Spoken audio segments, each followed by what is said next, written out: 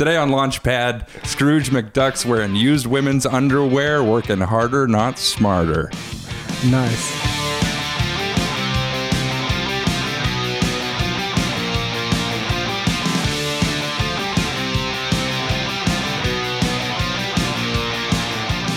All right, we're here with Justin Askew. Is that right? Yeah, that's Justin right. Askew. Yeah. Talking about the business of being a drummer.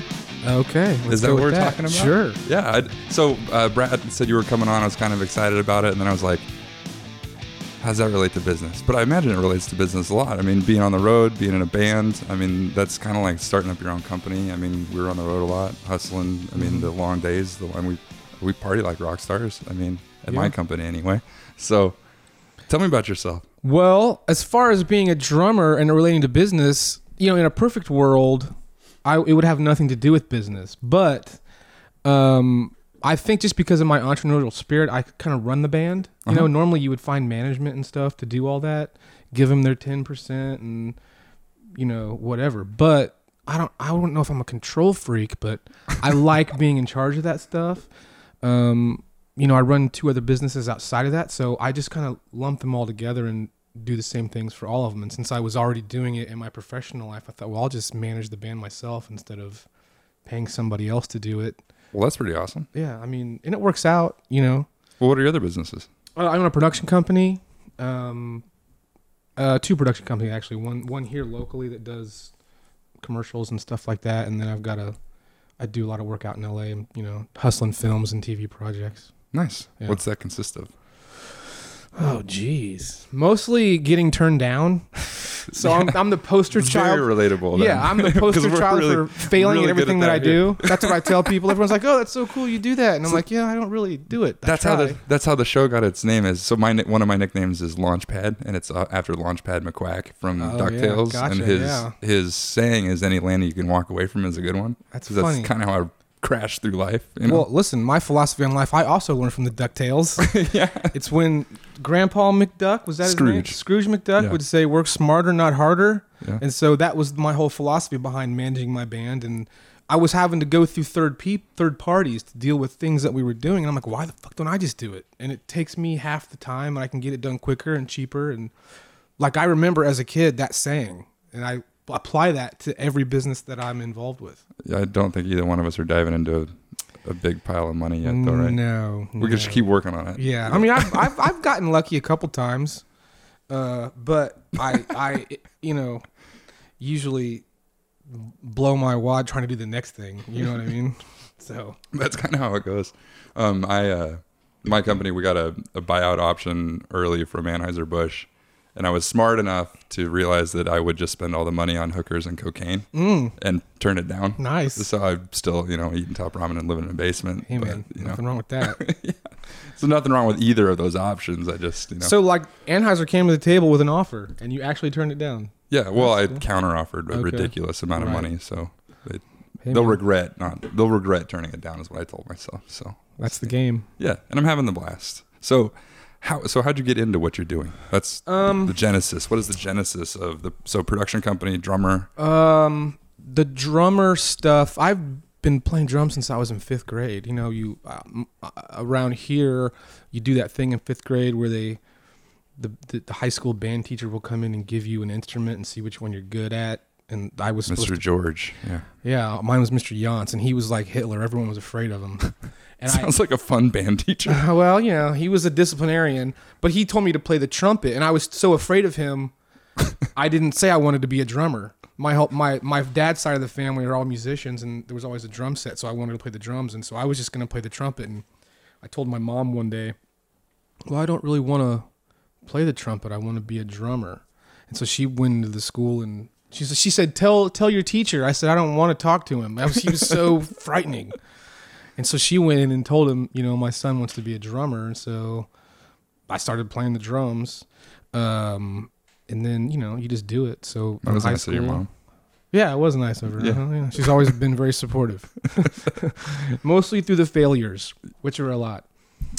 So, you do it. I played in bands in high school and then went to college and played in some jazz bands. was a street musician in Chicago for a while. And That had to have been fun. oh, dude, that was one of the most amazing experiences of my life. I've heard. I mean, I watched. What was it? I watched some TED talk on this girl. I can't remember the name of the band she's in, but she was a street performer, and she said it changed her life. Absolutely changed her life. Yeah. I mean, it did change my life in certain aspects. I mean, it didn't catapult me into any kind of musical superstardom, but it definitely influenced my education. At the time, I was going to undergraduate school at Ball State, so I would move somewhere different every summer, to go back to Muncie in the spring. I mean, Muncie is a horrible place to be, so I'd always try to leave. And I went up to Chicago one summer, and the girl I went up there with had moved up a week before to find a job in an apartment. And so when I went up there to meet her, I was walking her to work one morning, and there was these 3 people on the side of the street, and they had badges on. And she goes, "Oh, there's a band over there. They play every morning. You should go check them out." So I'm like, okay. And I was just going to walk around the city and look for a job. And as I'm walking over there to hear them play, they all start yelling at each other, like screaming. And like the drummer kicks over the drum set and the girl was a bass player and starts yelling at her, and she's yelling at him. And I'm like, oh, well, that's interesting. And the drummer just walks off. He was like this old long-haired dude.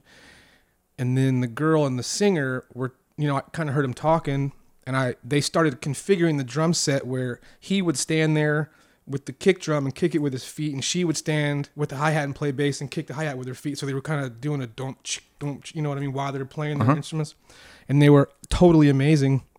And when the guy would sing, it was out of this world. But then when I would hear him talk, it was like Forrest Gump. He was kind of, you know what I mean? So I approached her and I said, "Hey, what are you guys doing out here?" And she said, "Oh, I saw your badges. I didn't know if you were with an organization. Is this charity?" I didn't know Chicago had street musicians. You know what I mean? They don't have that here in Indy. And so she said, "Oh, no, we're street musicians. This is our license. You have to pay money to be a street performer. And that's kind of a tax you pay to the city. And you get to keep all your tips." And she goes, "What are you doing here?" I said, "Oh, I'm just out, walking around looking for a job." She goes, "You're not a drummer, are you?" And at the time, I'm studying jazz at Ball State. And I said, "Well, actually, yes, I am a drummer." And she goes, "Well, sit down." Shit. Yeah, it was totally serendipitous. Yeah, I was just gonna say that's complete serendipity. Yeah, and so they That's put crazy. the drum kit back together so I could play it, and then I played with them the rest of the day. It was just straight blues. They just played blues, and so they would call out songs. God, that sounds like so much fun. Oh, dude, it was amazing. And so at the end of it, this bucket was full of money. I mean, people just throw money in this bucket. At the end of it, they gave me some money for, my share of, I said, "You guys got to do that." She's like, "No, it's okay." She goes, "Well, you said you're looking for a job. You want to come play drums every day?" I go, fuck yeah, I do. And so every day I would get up at 6:00 in the morning, meet them on a different corner someplace in Chicago, set up the drums, and just play blues all day long. And in Chicago, there's Summerfest, there's Blues Fest, there's jazz. So the summer in Chicago is just musically crazy. And there's these groups. It's a fun place. Oh yeah, it's one of the best cities I've ever lived in. Mm-hmm. And so there's this group of transients that are all musicians playing blues that'll come and sit in with each other. And like in the summertime they go to Chicago, in the wintertime they go out to Venice Beach, they'll go down to Florida. And I got to play with some of like these legendary transient blues musicians that, it totally informed. I had no idea there was such a thing. Dude, it's crazy. It's a whole subculture of people that do this for a living. The 2 people that I played with, named Josh and Anne Marie, were homeless. They were living in a church. They had a truck and a little generator that they would store all their gear in, and put the generator around the corner so their guitars could be amplified. And they still do it to this day. I still go see them sometimes when I go up there. I'll find them. Just walking around and you can. There's Josh. Yeah, it's crazy. I was just there last weekend. Did you find him? No, it was too cold to be playing, but I looked. But I'm sure they're out in Florida, and they've been to.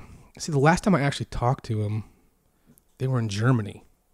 Someone in Chicago had seen them playing and hired them and flew them to Germany, and they would play wedding receptions and just random shit like that. Chicago is such a music town. Mm-hmm. You can get exposure like that doing that stuff. And actually now it's kind of more of a racket. Now there's people that run businesses and stuff doing it, so it's not as organic as it used to be. Now people are doing it as a business. You know what I mean? Like. Yeah, people like me and sounds like you, right? Yeah, like turned it into a business. I would take my band and go play on the street in Chicago, trying to get something from it. When they were doing it and when I was doing it, it was just for the love of doing it. You know what I mean? We were making money, but it wasn't. Everything shifts like that at Yeah, some point. yeah. It does.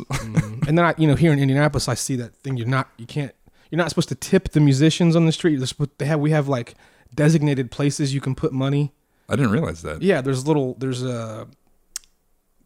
look kind of like mailboxes, and you can put money for the street musicians, and if they have their tax, they can go get their cut of the tips that night. Really? So it's divided equally among Right. the street musicians? Yeah, That sounds terrible.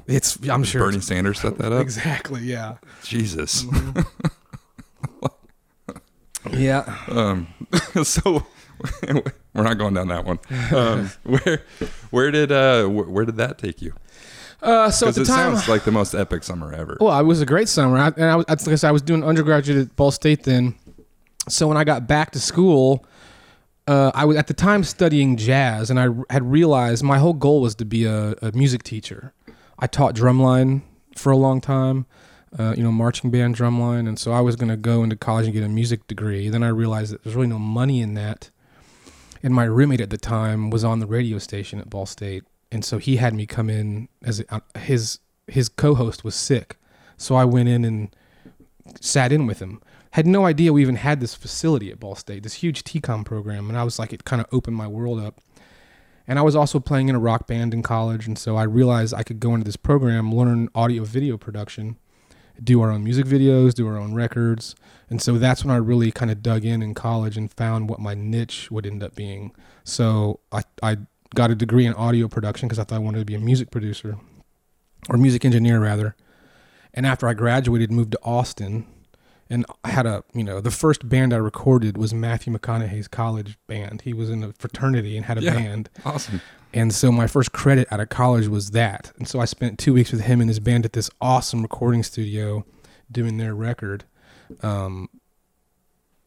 And the guy that owned the studio, his name is Ray Benson. He's in a band called Asleep at the Wheel, which in Texas, they're like the Rolling Stones. I mean, they're the biggest. Of course, Texas could have that. Right. Yeah, I mean, they're their own. And Texas really is its cool. own country. Yeah, you know what I it mean? is. In a lot of ways, man. In a Yeah. lot of ways. And Yeah. so working for him opened up a lot of doors. At the time, that's when Robert Rodriguez and Richard Linklater were kind of starting their movie studio movement there. Spy Kids franchise was going on, and they had just done Dazed and Confused. And so the movie industry there was really starting to boom. McConaughey was coming up. Sandra Bullock was coming up. Tommy Lee Jones had already been there. And so I got in with that crowd, started working in the movie business. And that was going really well. But it's like you spend so much of your time hustling other people's projects. When you're around people like that, the things that you're passionate about kind of fall to the wayside. And I realized I was spending so much time working on other people's stuff, which was a great learning experience, great opportunities. It's the best place to make mistakes. Exactly. It really is. Yeah. I was very fortunate. I got to learn a lot on other people's Right. times, which is Yeah, no, I think that's the way to do it. But I got to a point where it was continue to do that and be kind of a lifetime PA, you know what I mean? Mm-hmm. Or go try and start to do my own thing. So I decided on a whim, I actually had just gotten a call to come work on that movie Alamo that had like Billy Bob Thornton, and it was a huge Alamo movie in Texas. And I turned that down and came home to go to graduate school and work on my own project. So I started, once I got back here, just started researching huge Indiana projects that I think could get some traction, and started going to local business owners, prominent people in the community, and just, pitching ideas, hearing what they had to say. And I had settled on two ideas. One was this movie about the first Indianapolis 500.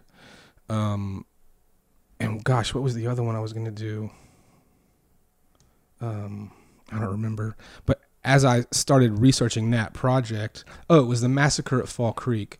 There's a best-selling book called The Massacre at Fall Creek, which is a true story about Pendleton, Indiana. Mm-hmm. Involved the Connor family. It was the first time in American history that white people were hung, or tried, convicted, and hung for killing Indians. And there's this really creepy monument in the Pendleton Park, etched on a huge rock under an oak tree, that says, like, in 1827, 9 white men were hung here for killing Indians. And so you're not sure if that's saying that they're upset about it, or if it's a warning, we're tired of this kind of behavior, grow up. So there was that one, and there was the race one, and just talking to people, it seemed there was more excitement about the race thing. So that makes a lot of sense. Right. And out of Indiana came the movies Hoosiers and Rudy. So I got a hold of the screenwriter for those 2 movies and pitched him my idea. And he was like, I love it. Let's figure it out. So I was able to come back and raise money from some local business people here to get the development started. And so he wrote the script for the film. The 500? Mm-hmm. Yeah. Let me see if I can read your mind. Does it start with the records burning? Yeah, it does. Yeah. How do you know that? Did I? What? Oh my gosh! How did I know that? Did I tell you that? No, you didn't tell me that. How the fuck do you know that? I'm psychic. We know people. I just put it together. Oh, okay. Yeah. Yeah, that's funny. But yes, it does. I'll bring you a copy of the script if you want to read it. It's pretty good. I'd love to read it. Yeah, it sounds awesome. I've heard all about it. Okay. Well, it's never going to get made, so why not? I'm just kidding. I don't know. It's a work in progress. Apparently, it takes a long time. This year being the 100th anniversary. Me, yeah, right. Maybe it'll go, but we'll see. But that's gone through a bunch of different iterations. It's now in development as a television show. The guy who started it all had a pretty amazing life. So now it's being written as a 3 or 4 season television series. One about the race, one about the building of Miami Beach, one about the building of the national highway system and working with, battling the mafia and things like that. That's awesome. And are you involved with that? Yeah. I mean, fantastic. to the extent that, we're pitching it around the studio system to see if we can get some traction. We were getting real close, but HBO passed for the Wright brothers story. So they're doing that one instead. How many times can that be done? I know, right? I just watched a bunch of stuff on it. I don't know. The only thing that's ever been done about Carl Fisher was a PBS documentary, which was so boring. I think it put a bad taste in people's mouths. And, when you're outside of Indiana and you're pitching stories that have to do with race cars, people tune out because they don't think race car movies do well at the box office. But this isn't necessarily... That's not true. Days of Thunder? Right. Talladega Nights? Yeah. Right. There's another one that I just saw that was good. The guy that gets burned, what is that one? Rush or whatever? Right, but it did. Box office numbers were horrible on that. Oh, were they? Yeah, that was a Ron Howard movie. See, I love race cars, so I'm biased. Well, here's the thing: is Ron Howard had that film and couldn't get it financed through the studio system, so he had to do it privately. And I'm sitting here thinking, well, if Ron Howard can't get a fucking race car movie made, what the fuck am I trying to do? You know what I mean? And unfortunately, that was a really good movie, but they just didn't have the marketing budget to propel it past what it did. You know what I mean? That's really just the sad part about this business and that particular film. And so when I was taking meetings after that film, that's the first thing people would say to me was, well, Rush didn't do any numbers. And I'm like, well, fine. But this movie, does have race cars in it, but it's not a race film. I say it's not a race film like Hoosiers wasn't a basketball film. There's basketball in that movie, but that's solid point. That's not a basketball film. And it's the same writer. So it's the same spirit. It's the same kind of thing. But if you're not from Indiana, you just don't give a shit. What's the title or the working title? For the show or the movie? Either. Well, the movie is called 500. The show is called Wheelman. It starts with there was a club in Indiana called the Zigzag Club, which was a bicycle club that Carl Fisher and a couple other business guys started, which is how the whole car industry started here. He started as a bicycle shop owner and then eventually brought cars into the city. And then, we're doing these races. So Wheelman kind of goes to speak to the bicycle part, the car part. He was a boat racer too, so yeah. That's awesome. Yeah, he was a bootlegger. He did all kinds of shit. I would love it. Yeah, I think everybody would. Yeah. You got $30 million? Not yet. Well, let's revisit this podcast when you're successful. In about 5 years, let's make that. Exactly.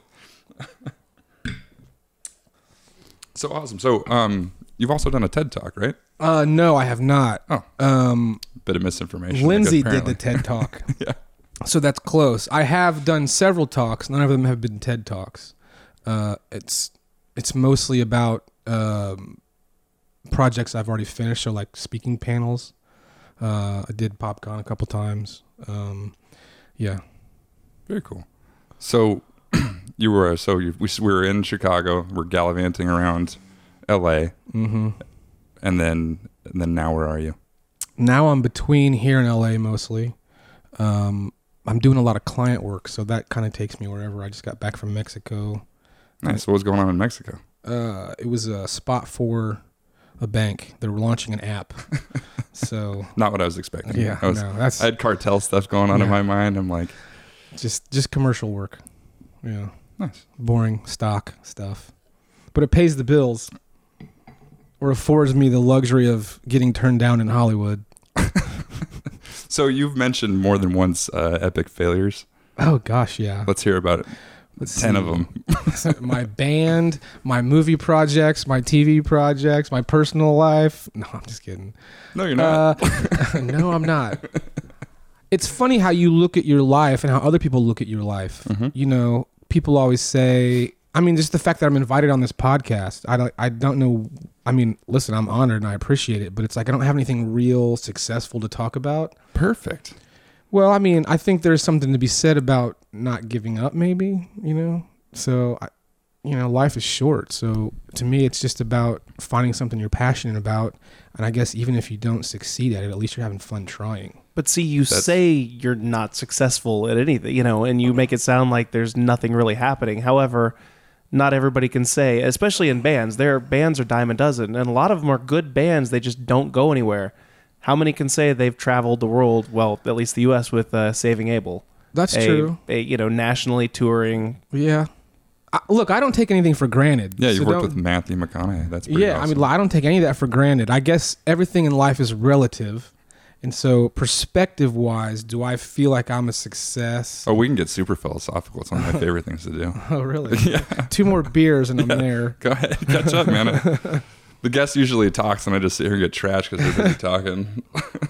That's how we end up with those awesome intros. Maybe I should have brought some whiskey. Yeah. Or Is the hookers beer and not sitting cocaine. well there for you? Oh, Or no, that. it's great. I mean, It's funny because I'm good with all the above. the Carl Doniger show that is already out there. We talked about filling whiskey through the bottoms Oh, up. wow. We made one for Jim Beam. They never aired that episode of Man Caves because apparently it's illegal to fill a glass of whiskey. Really? Yeah. Well, anywhere. You go to a bar, you have to have a shot, right? Yeah. So there's laws against even showing it on TV and stuff. Well, guess what? There's no law against a podcast showing it. We should do it. A glass of whiskey. We've taken the 9% mistake and we've just escalated it. Just I'm all right with that. Man Caves was... Who was that? Was it not? It wasn't Jimmy Kimmel. No, not. No, Jimmy. it's Jason. Brad. That cannot be the end of it. Uh-oh. I think it was. We just got that, it feels like.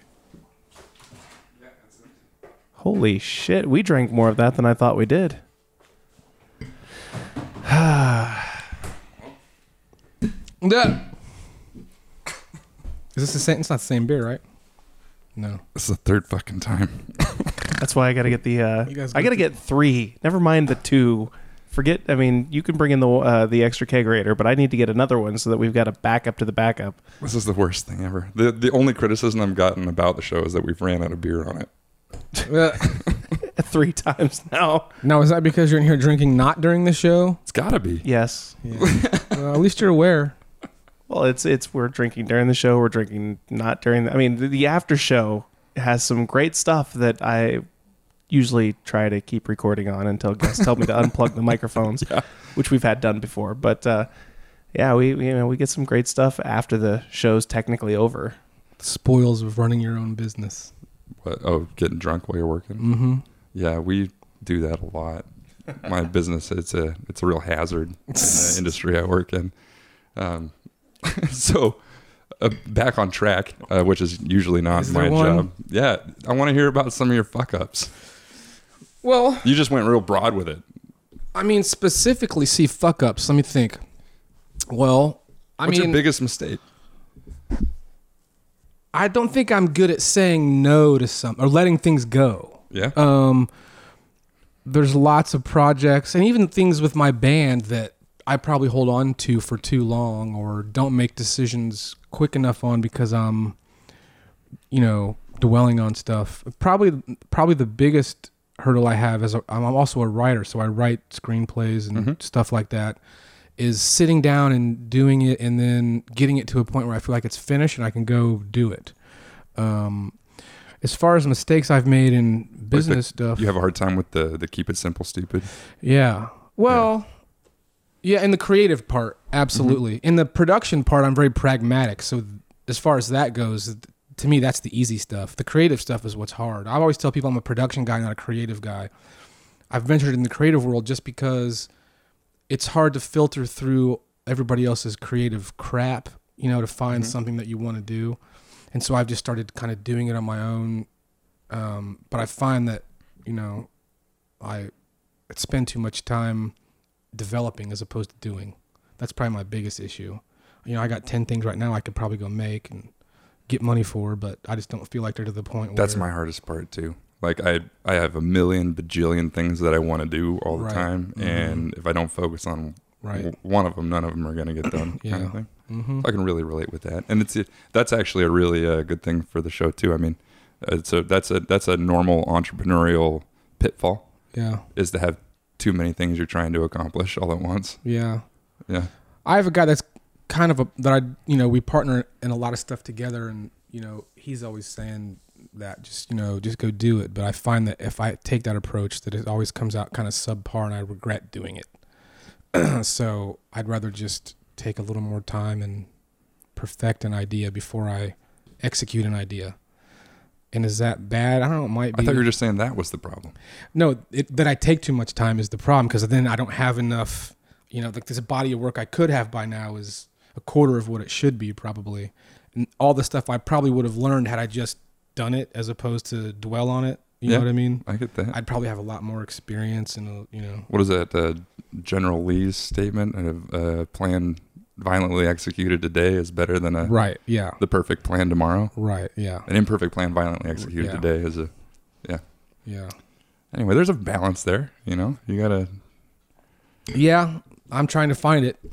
I'm sure it exists. Dude, the madness of life, my friend. It's a journey. Guess so, yeah. But again, that's actually, you're right. It is a journey. And I mean, you say that, and I think the same way, the exact same way. Like, there's so much shit that I could have done and do, but then I look back on it, and I'm like, when? Yeah. I'm busy doing all this other shit. Right. And when we compare ourselves, or when someone of our mindset compares ourselves to, the person that just goes to their 9 to 5, what's their portfolio of work? Yeah, man. Does the thought of a 9 to 5 job horrify you? It makes me want to shoot myself. Yeah, and the fact that there are so many people that, like, I've shot a number of car commercials, and we shoot them in factories where cars are made, and we go in there during third shift, and it's just full of people that do this all day. Bless their hearts, man, because I employ a lot of those people. Right. And they love it. And that's their job. And that's what they do. And they want to do that. Yeah. And they don't want to do anything else. And then they want to go home and they want to watch the commercial you just made. But there's a difference between the two. I mean, I knew early on my dad was one of those people at Chrysler. That was what he did. He didn't do it because he loved it. He didn't do it because he was excited to go to work. He did it because it paid a damn good amount of money at the time. And I looked at it, and I remember my mom kept constantly saying, especially during high school or during the summer breaks, you need to get a job there. And I was the selfish one that was like, no, I'm not going to get a job there, because I've seen what happens. Everybody that in this city that gets a job there stays there. Yeah. And they never get out because they start making a shitload of money up front, and they never get a chance to get past that golden handcuffs, I guess. You can't, move on from that. And I just decided early on that if I did that, I would stay. And if I pursued my passions, I would make shit for money at first, but I would be, I would enjoy it a lot more. I meet so many people that are super talented and they're salary locked. Yeah. And I'm like, well, come work for me. And they're like, well, what are you going to pay me? I'm like, 50,000. Like, well, I make 80 at my job now. I'm like, I can't pay you 80, but I promise you'll have every single day that you work for me. Do you love your job now? No, I hate it. I hate going to work every day. I'm like, what the fuck? I mean, what is that other extra money? What does that do for you? That sounds miserable. Yeah. I would rather, it's just not worth it. Yeah. Have one less car. You'll be much happier. Yeah. Or a smaller house. It's amazing how quickly you acclimate to how much or little you make and are still just completely content. Like when I was in Africa on that trip, there were some really happy people living in sheds. Yeah. I mean, that might be an extreme example, but Yeah. You know, there are studies that show that people that money has absolutely no bearing on happiness. Is all I'm trying to say. I was going to say, I think if I remember correctly, a quote was, having money when you're miserable is not going to change the fact that you're miserable. However, if you're already content, having money on top of that, you know, it's going to probably improve life a little bit because you don't have to worry about bills as much. But if you're already not liking life and you're not loving it, then extra money is not going to fix it. No, absolutely not. Unless you're going to start a prank war with Mark Cuban, because that sounds fun. I know plenty of rich, miserable people. Yeah. Plenty of them. Yeah. I think they're all in the movie business. Are they? I know one guy who makes he has a trust that's $50,000 a month. He saves none of it, and he just parties every day of his life, and he's the most miserable human being on the planet. I mean, I don't know how you get in that headspace. I don't know, but I always have this sort of existential argument with myself. You know, is it better to love something so much and keep failing at it, or to just not have any fucking clue what you ever want to do and like work in a factory, and because you don't have that drive, you're not frustrated by it. You know what I mean? Yeah, I know exactly what you mean. I don't know. Is that you think that's genetics over? I don't know. Or nurture over nature, or nature over nurture? I don't know. Because my dad, I mean, Brad's dad provided a nice, stable place for him to grow up via one of those jobs, so he could defect and, you know, be a complete asshole and have a stupid podcast show. You know, and my dad, on the other hand, complete maniac, always been in business for himself. You know, drunk at the bars on the weekend. He's a complete nut. Always, you know, entrepreneurial, crazy asshole. So. Mm-hmm. I don't know. Yeah, who knows, man? I think about the people in my family, and I don't know that there's... I mean, I have a lot of artists, musicians, and painters, and writers in my family, but they all have jobs, and they've never really... No one's ever really taken that leap to, you know, to make it their life, so... Well, what drove you to do it? I mean, it is... I don't... That's not unusual, right? I mean... I don't think so. No, I mean, like I said before, when I think about those people in those factories, I'm not knocking it. I'm not thinking it's bad, but I could never. No, you're just personally relating yourself to the thing. Why is that? I have no fucking idea. Yeah. But the thought of that horrifies me. You know, I mean, sitting in a cubicle all day long, not doing anything that you care about. I'm not programmed that way. How that happened, I don't know. But it is what it is. You know. Yeah. Yeah, well, and you know, it takes all kinds. I mean, I couldn't do what I do if those people didn't exist. True. Yeah. You know, and you couldn't do what you do if those people didn't exist. You wouldn't have things to shoot commercials for. Right. Yeah, that's true. Or that particular commercial. Mm-hmm. So, what's the coolest set you've been on? The coolest set I've been on.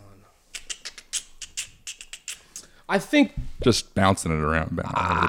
I mean, if you want to hear about something famous that you would have heard of, it's probably not the answer I give you. No, I don't give a shit. I think the coolest set I've ever been on was a film called Saving Star Wars that I made, because it was the first movie I ever got to make that was my set. That's awesome. That I got to control and do everything for, and it was just amazing to see all these moving parts that, you know, you would work so hard to put together. So in that sense, that's been my favorite set. It's certainly not been the biggest, most glamorous set I've been on. That'd probably be... Probably one of the Spy Kids movies or something like that, you know, where there's just famous people everywhere, which was cool for a young kid to see how it works in a studio environment. See, the set design would have been cooler for me than the famous people. Yeah, but that one was all green screen, so there was no real set design to it. Oh. It was just interesting seeing getting to meet those people. Yeah. My biggest regret is I would have liked to work on Alamo, because the set design and all that practical stuff would have been really cool to be around. And I say regret in that I don't regret not working on it, but, you know, I could have waited a year, experienced that, and then gone on to do what I was doing. So I don't know if at the time it was the best decision, but, you know. What'd you pick over it?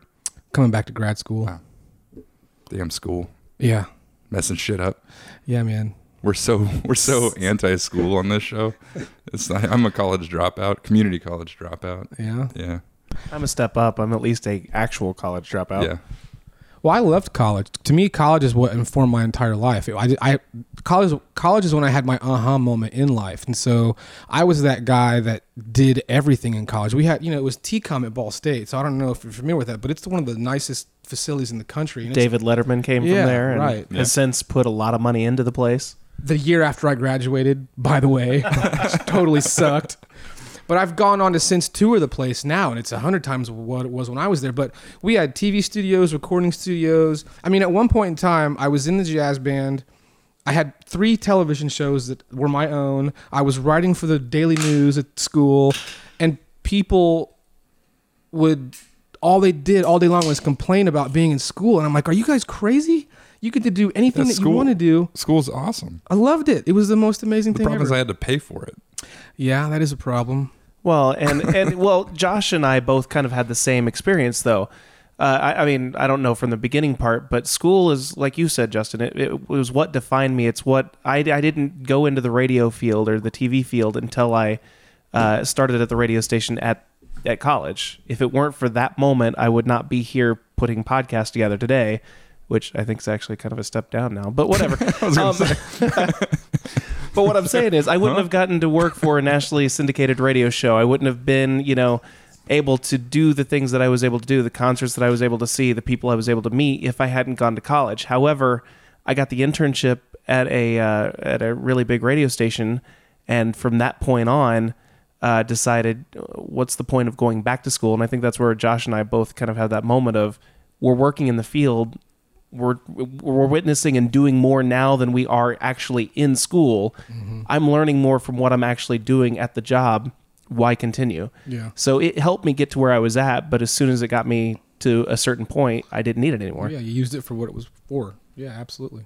So I'm not saying school is bad. I'm just saying that you don't necessarily have to it's there finish. for learning, right? Yeah. The piece of paper doesn't mean shit. No. Well, that's why film school is always, I always like to talk to guys that went to actual film school, because half of them had the same experience you did and half of them quit or, hated it or whatever. But, either they didn't get anything out of it or it gave them everything that they think they ever had. So, it is what it is. I have to say, though, the highlight of my career so far is finishing a beer, seeing my band's logo in the bottom of the glass. That's pretty gnarly. Boom. I like that. It's one of the highlights of my career. For that to be the highlight of your career. Yeah. Yeah. No, it's quite an adventure. I never thought in a million years filling beers through the or that to begin with, and then where it would take me. It's pretty cool. I get to go gallivant all over the planet, drunk, pretty much. How often do the people? The only other time I've seen this in actual service was at the state fair. Yeah. Maybe. Yep. And there was a room where they were doing the wine and the beer, and every time I would turn around, there would be some asshole poking the bottom, and the beer would just all fall out. Human curiosity, man. Everybody's got to stick their finger in the bottom at least once. Yeah, I wouldn't. I just saw how it worked. That's what she said. She, he, I mean, whatever. Or you'd walk around and you see the guys that had the big wet stains on their pants and know that they were the That's guys pretty that did funny. it. I like so we get complaint emails every once in a while. Like I poked the bottom of my cup, or my cup started leaking, and I'll respond with, "You poked it." Right. And they're like, "Yeah, I did." I'm like, "Well, did you know what was going to happen when you poked it?" And they're like, "Well, yeah, I had a pretty good idea." So don't do that. Okay, well, thanks for wasting my time with that email. Exactly. I love complaint emails. They're one of my most favorite things to answer ever. Yeah. It's fun to flip them around, No. Be really nice, kind of kill them with kindness. That's actually funny. Lindsay, the girl that plays bass and sings for our band, she has her social media company. And so she does all the Crackers Comedy Club stuff, and she has to answer all of the complaint emails and posts and stuff that they get. Oh God, it's gotta be so much fun. Oh, she'll read them to me because they'll happen a lot at night while people are there drunk.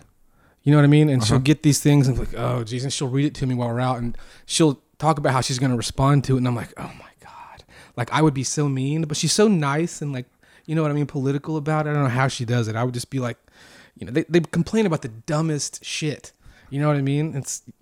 So I don't know how you do it. I don't know about the people that complain, there's this set of people that complain. You could almost I wish I could send in their pictures and I could put them up, and you'd be like, you could start identifying somebody by looking at them. Like, you're a complainer. Yeah. You're going to write a complaint email, aren't you? Because they have a profile. Sure. Yeah. I know a lady that, never mind. No. It sounds like there's a story there. I know we've pissed everybody else off on this show. Why stop now? Well, I was just saying that it isn't even that bad, I guess. I know a girl that worked at a prison, and she said you could start to visually identify child molesters because they all had this certain look. She didn't know how to explain it, but you could visually profile one. Interesting. She'd been there for years and years and years and years and years. So I'm not saying that you can.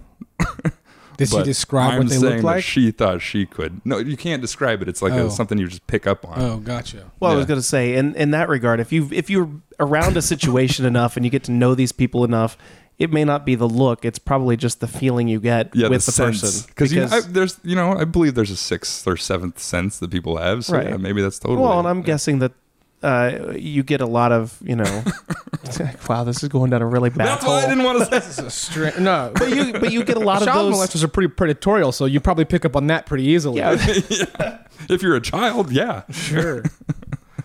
They got the bag of candy. They drove up in a van.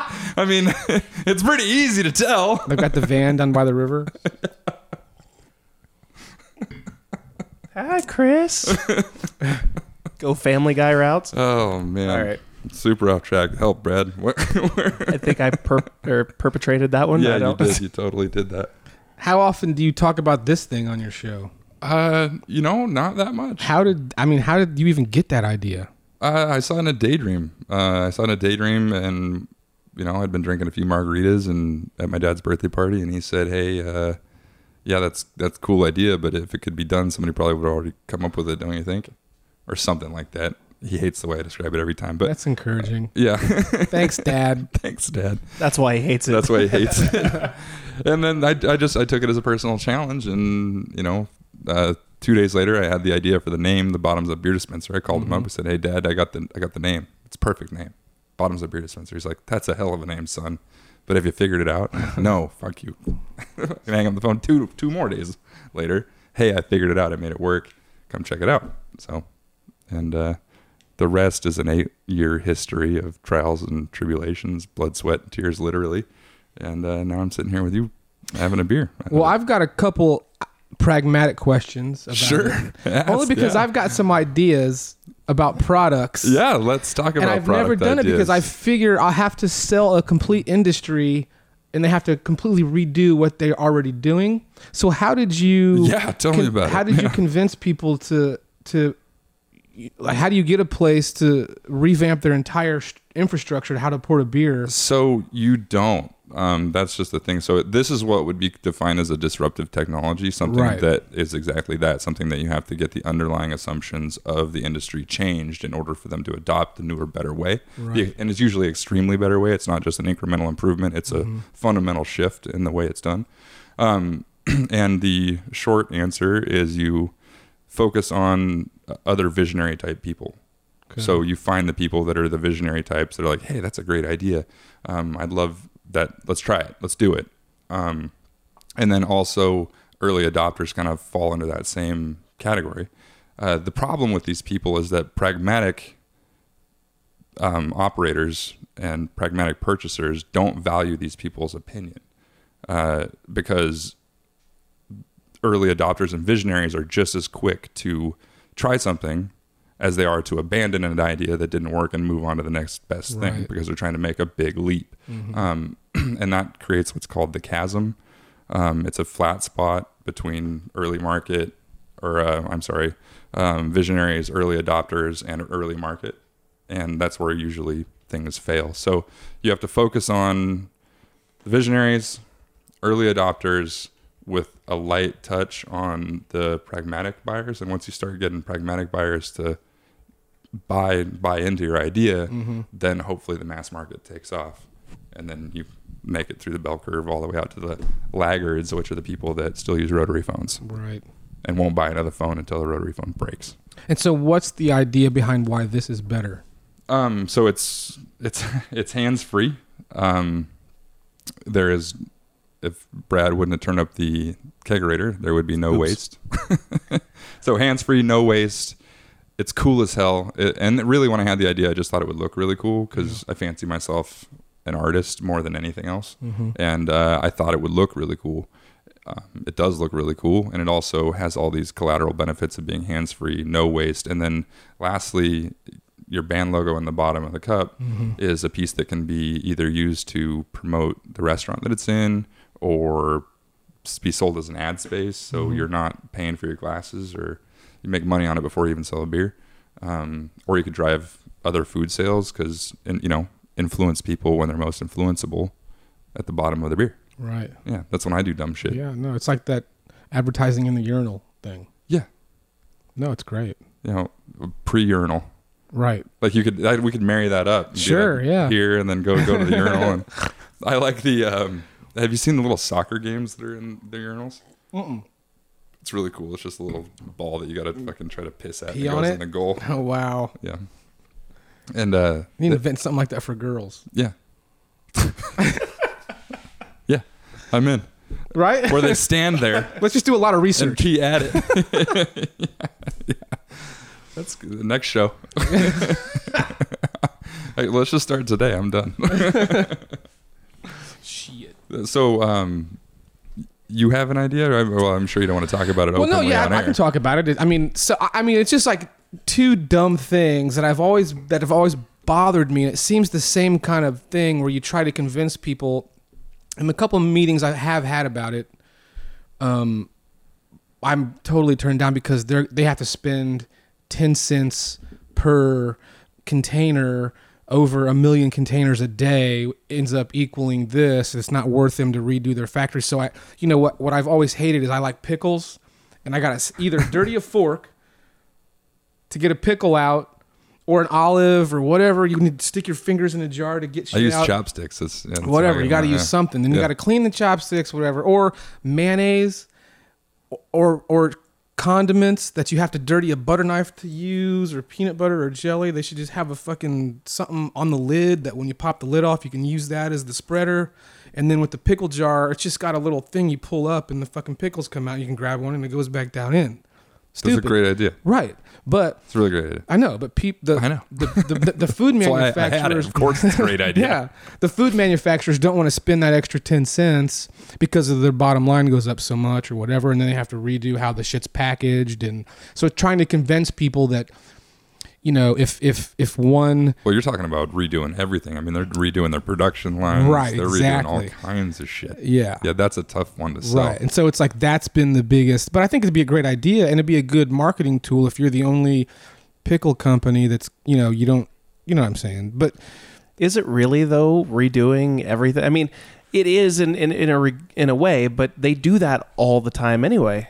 They used to have the mustard bottles where you actually had to twist the cap, and then kind of squirt it from that area and then twist the thing back down. Now it all stands on its head so that you don't have to worry about those that. projects that we see and we think are new, those have been in development for 10 years, and they've gone through millions of dollars worth of research with customers to see if people would actually like it, because that's how big companies spend their money. They don't Right. so even if somebody did pick up your idea, it would be 10 years later before right. Vlasic implemented it, because they would need to make sure that everything was perfect, because they don't take those risks. So what you would need to do is find a pickle company like maybe Bubby's, which makes a great pickle that is small, and you would get them to buy the idea or buy into the idea.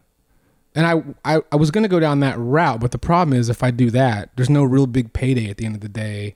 If you sell it to someone like Vlasic, I mean, if you sell it to Buddies or whoever it is, Bubby's. they might license it Their sauerkraut is also delicious. for $100 a year. But if I'm, this isn't something that I'm trying to birth. You know what I mean? And hold on to for the long run. Well, then then you just abandon it. right, exactly. So that's, I've got so many things like that just... Well, how about this? I'm going to cross that one off the list for you. Now you don't have to do that one. So you That can one's move on to the gone. next project. Right. Which is what I've done. But you asked, so I'm telling you. I've actually, one of the biggest things I'm working on right now is an app Yeah. that can revolutionize. I like Revolutionize this. I like where this is going. the Yep. service industry, much like Uber Cab did for the taxi cab business. Which is great. Uber's a fantastic I love service. Uber. I think Yeah. it's the best idea ever. I have something. It has nothing to do with vehicles, but it's more about the food service industry that I'm working on, and I've got the app developed. I'm trying to get in bed with OpenTable, and it will totally change dining experiences for the better. I was a bartender and waiter for a long time, and this thing, if it goes, Was that in LA? No, it was in Chicago. It was here in Indianapolis. It was in Muncie, not in LA. But I got the idea in LA.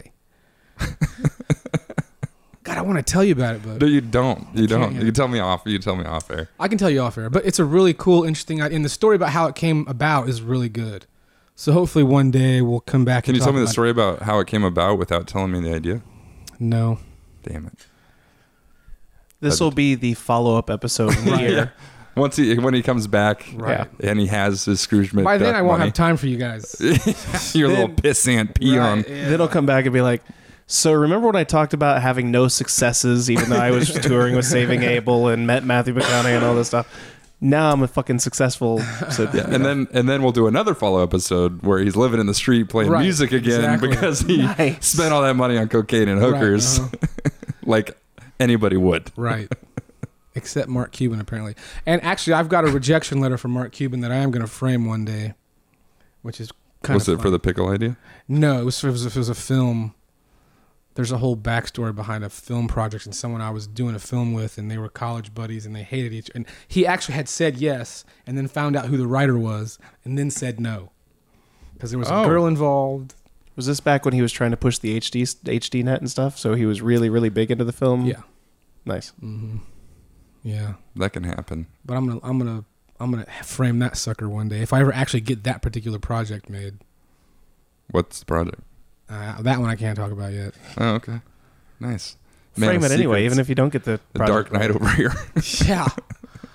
It's the next Batman. Well, he gave us one. I mean, we got Yeah, the we pick- can now go steal the pickle idea. No, we can't. I know how hard that would be. I want nothing to do with Right? it. No one does. Yeah. Even the pickle manufacturers. No, because it had too much to the cost of manufacture. They really count in pennies. I mean, it's, But I mean, they've got it down. If you try to get an olive out of a jar, what I hate the most is not my fingers. It's everybody else's fingers I know have been in the jar. Right. You know what I mean? I do know what you mean, but technically the olive juice would kill those germs. Yeah, but it's just the thought. Well, that and dirtying up a single fork seems to be an okay thing to do. Nah, I just hate doing dishes. That goes. What was it? We were I'll talking agree about with the cereal, millennials and cereal. Did you hear that story? No. All right. So basically, millennial. There was a news report, and I forget where it was from. Yeah, It takes too long to make cereal, so they're not eating cereal. millennials don't eat cereal because it takes too long to clean up. God. Well, I was that guy in college. All my roommates hated me because at one point I had taken all the dishes out of the house and locked them in the garage, except for one thing for each person, because they just would never clean the goddamn dishes. And It's I a had to do it all brilliant the time. idea. I just locked all the, and they were like, "Well, what if we have guests?" And I had opened the cabinet and bought a bunch of red Solo cups and like plastic shit. If you have guests, there's some plastic shit right there. Tell them to throw it away when they're done. That's a with it. great idea. I got tired of the exact same thing at the office, and I hung a sign over the sink that said, "If you leave a dish in the sink, I'm throwing the fucking thing away." Right. Yeah. And I just started throwing dishes away. Guess what? We didn't have any fucking dishes. Right. Because I threw them all away. People think leaving a dish in the sink is like no. The sink is not storage. It's No. to clean the fucking dishes. So do it or don't use any. Exactly. Oh, I hate it. I couldn't agree more. And I come from that. I just want to switch to paper plates. right, which is also has its issues. What? But I hate doing. What are dishes. the issues with paper plates? Well, in the environment Oh, and fuck all you. that shit, They're paper. And since they're biodegradable, yeah. Yeah, they're what? Well, Of I course mean, they're but the biodegradable. shit still goes into a landfill, and Yeah, and it makes valuable methane gas that we use to power our homes and heat our houses. Yeah, that's true. All right then, paper it is. See, I can't argue with that, and will not even attempt to. the environmental stuff is it's so arbitrary. Like you can argue it every which way. Yeah. I mean, your argument's valid. My argument's valid. What's really great is I deal with it on a regular basis because I make a plastic disposable cup, so we get hammered by it all the time. So you've seen the compostable cups, right? And everybody's like, ooh, it's compostable. It's not fucking compostable. It's industrial compostable, which means it has to go to an industrial composting facility to be composted, which uses more energy than a recycling facility if you were to recycle something. So it's actually worse for the environment. And there's a lot of places in Canada and Europe that have completely outlawed them because if they get in the waste stream of regular recycled plastic, they fuck it all up. So, hell of a job on the marketing though, because they did a good job with that. Making people think something that's not true. Well, yeah, like in Seattle and in California and a couple other places in the U.S., they're the only cup that's illegal to use within the city limits because of the laws that have been passed. So pretty outstanding. Well, and we find that all the time in business. I mean, if you think about it, things we're learning today about diet drinks and stuff like that and how they're not really as healthy as people thought they were. Yeah. Have you seen Adam Maroon's Everything? Oh, I love that show, dude. Oh, yeah, it's That is great. the best show on television right now. It's really fantastic. Dude, that's so funny. He should do one on that. Oh, yeah. Like the jaywalking one. That was pretty good. My favorite one so far is the one on voting. How everyone is obsessed with did you vote, did you vote? And I've known since I was a kid that the popular vote does not mean dick in this country. Everyone thinks we have this fair democratic society, and it's all about the Electoral College, which is dictated by very few amount of people that don't give two shits about your vote. I'm not saying don't vote, but I'm just saying be educated about what's important. You know what I mean? Because all that fanfare about going and voting, people are using that to make people think that it's more important than what it is, and it's really, you know what I mean? That's so then what's the skinny on that? Then why is so? God, everybody's gonna hate to hear this. But I don't vote because I can't that I know of anyway because I'm a convicted felon. But I don't vote. I wouldn't vote anyway. I don't know enough to vote. Well, most people exists. aren't smart enough to realize that they don't know enough to vote. And you are right. That is why the Electoral College exists. And that's why the forefathers, you know, when they wrote the Constitution and all that shit about voting, they didn't want the public voting. They really didn't. And that's probably smart that they didn't. But this day and age, with the media the way that it is, and people actually can get educated and could have an educated vote, I don't know that it should be that way anymore. You know, if I want my vote to count, it should count. If I'm going to take the time to study and to you should almost have to pass like some sort of exam in order to vote. Yeah, seriously, there's a lot absolutely. to know. How to fix the system, I have no idea. It is broken. Does the popular vote count? Oh, it's really broken. Not at all. I can't wait for the lights to go out. I'm really one of those guys that's just waiting for the world to end because it's going to be awesome. Oh my God! You know what I mean? Like not a zombie apocalypse. You're or like anything. a doomsday prepper. No, I'm not a prepper. I don't need to prep. Are you kidding me? He's ready for the front row seat to watch it just burn. Yeah, no. Forget the prepping. It's going to be great. Because that's what it's going to take. Popcorn and a bottoms-up beer dispenser is all you need to be fixed. But well, that's what Mother Nature does, right? I mean, yeah. I was listening to an episode of Rogan's podcast a couple months ago, and they had a catastrophist on, and it was just mind blowing. I'm sure it was blowing my mind for other reasons. But if it was Rogan's, you're probably smoking pot while you're listening to it. Yeah, maybe. And but he was talking about how this isn't the first time as a civilization we've been to this level of civilization. Correct. Which is totally makes a lot of sense. And he's showing like these graphs about, hey, the world got fucked up real bad here, and it was about here, and then it got fucked up again right here, and it was amazing. And it was really, so you see all these like down in where is that, where the stones are fitted like it was done with lasers. Stonehenge? Not Stonehenge. No, it's not Stonehenge. I do know what you're talking about. I don't know. It doesn't matter. But just that somebody had a technology at that time that melted stone into that position using so what's really cool as I guess I'm an inventor, right? Mm-hmm. I couldn't have done any of this without other people's inventions. I stand on the shoulders of midgets, quite literally. Mm-hmm. People say I stand on the shoulders of giants. That's fucking bullshit. It's a bunch of little steps that we all stand on to make another little step, to make another little step. And if anything had gone just a little bit different of a direction, I wouldn't maybe have something that I needed to do what I did, and it would look completely different. So like, let's say instead of electricity, we use sound, and sound became the normal thing, or fucking beta tape became the normal thing instead of VHS. Mm-hmm. And that changes the course of everything. So it was blowing my mind. Well, I always My tell mind is still people, blown. when you start talking about the environment and shit and global warming comes up, to me, all you have to do is look at a farmer's almanac and you know that climate change is something that the earth has been going through in cycles since the beginning of time. Well, to think that we could even remotely understand it over the last, how long has it been studied? 70 years? Right. Not at all. Is really ignorant. Right. I mean, that's a fraction of a second. Yeah. It's a fraction of a millisecond in the grand scheme of things, and we've been here for right. who knows how long. I don't have the answer, nor would I ever say. I couldn't even really pick a side. Do I think global warming is affecting us? I don't know. I've studied the Farmer's Almanac because it keeps coming up in political debates, and to me, it's pretty fucking clear that there are weather cycles that maybe we affect it, but it's already happened. Then we'll have another cycle, and something just like Rogan says, it'll keep happening over and over. That's what Mother Nature does to correct, and she'll fucking kill you. Doesn't matter. So. But people... And with a grain of salt on the Rogan stuff, because I've heard him talk about cars, and I'm like, dude, no. Yeah. No. You're such a stoner. You're such a He is a stoner. Yeah. So who knows? Yeah. The other stuff that he's like, oh yeah, I'm like, he's spot on that, but he could totally be carring me here. Well, one of the coolest projects I ever got to work on when we were talking about the environment and recyclables, I was flown to the Bahamas for 2 weeks to do this documentary on the Out Islands, which are the uninhabited islands in the Bahamas. So you've got the one that Atlantis is on, that's got that big hotel. And there were a small group of people that were trying to do sustainable resorts because there was all this commercial building coming into the Bahamas, and these people wanted it to be sustainable development as opposed to the way that the islands are being trashed right now.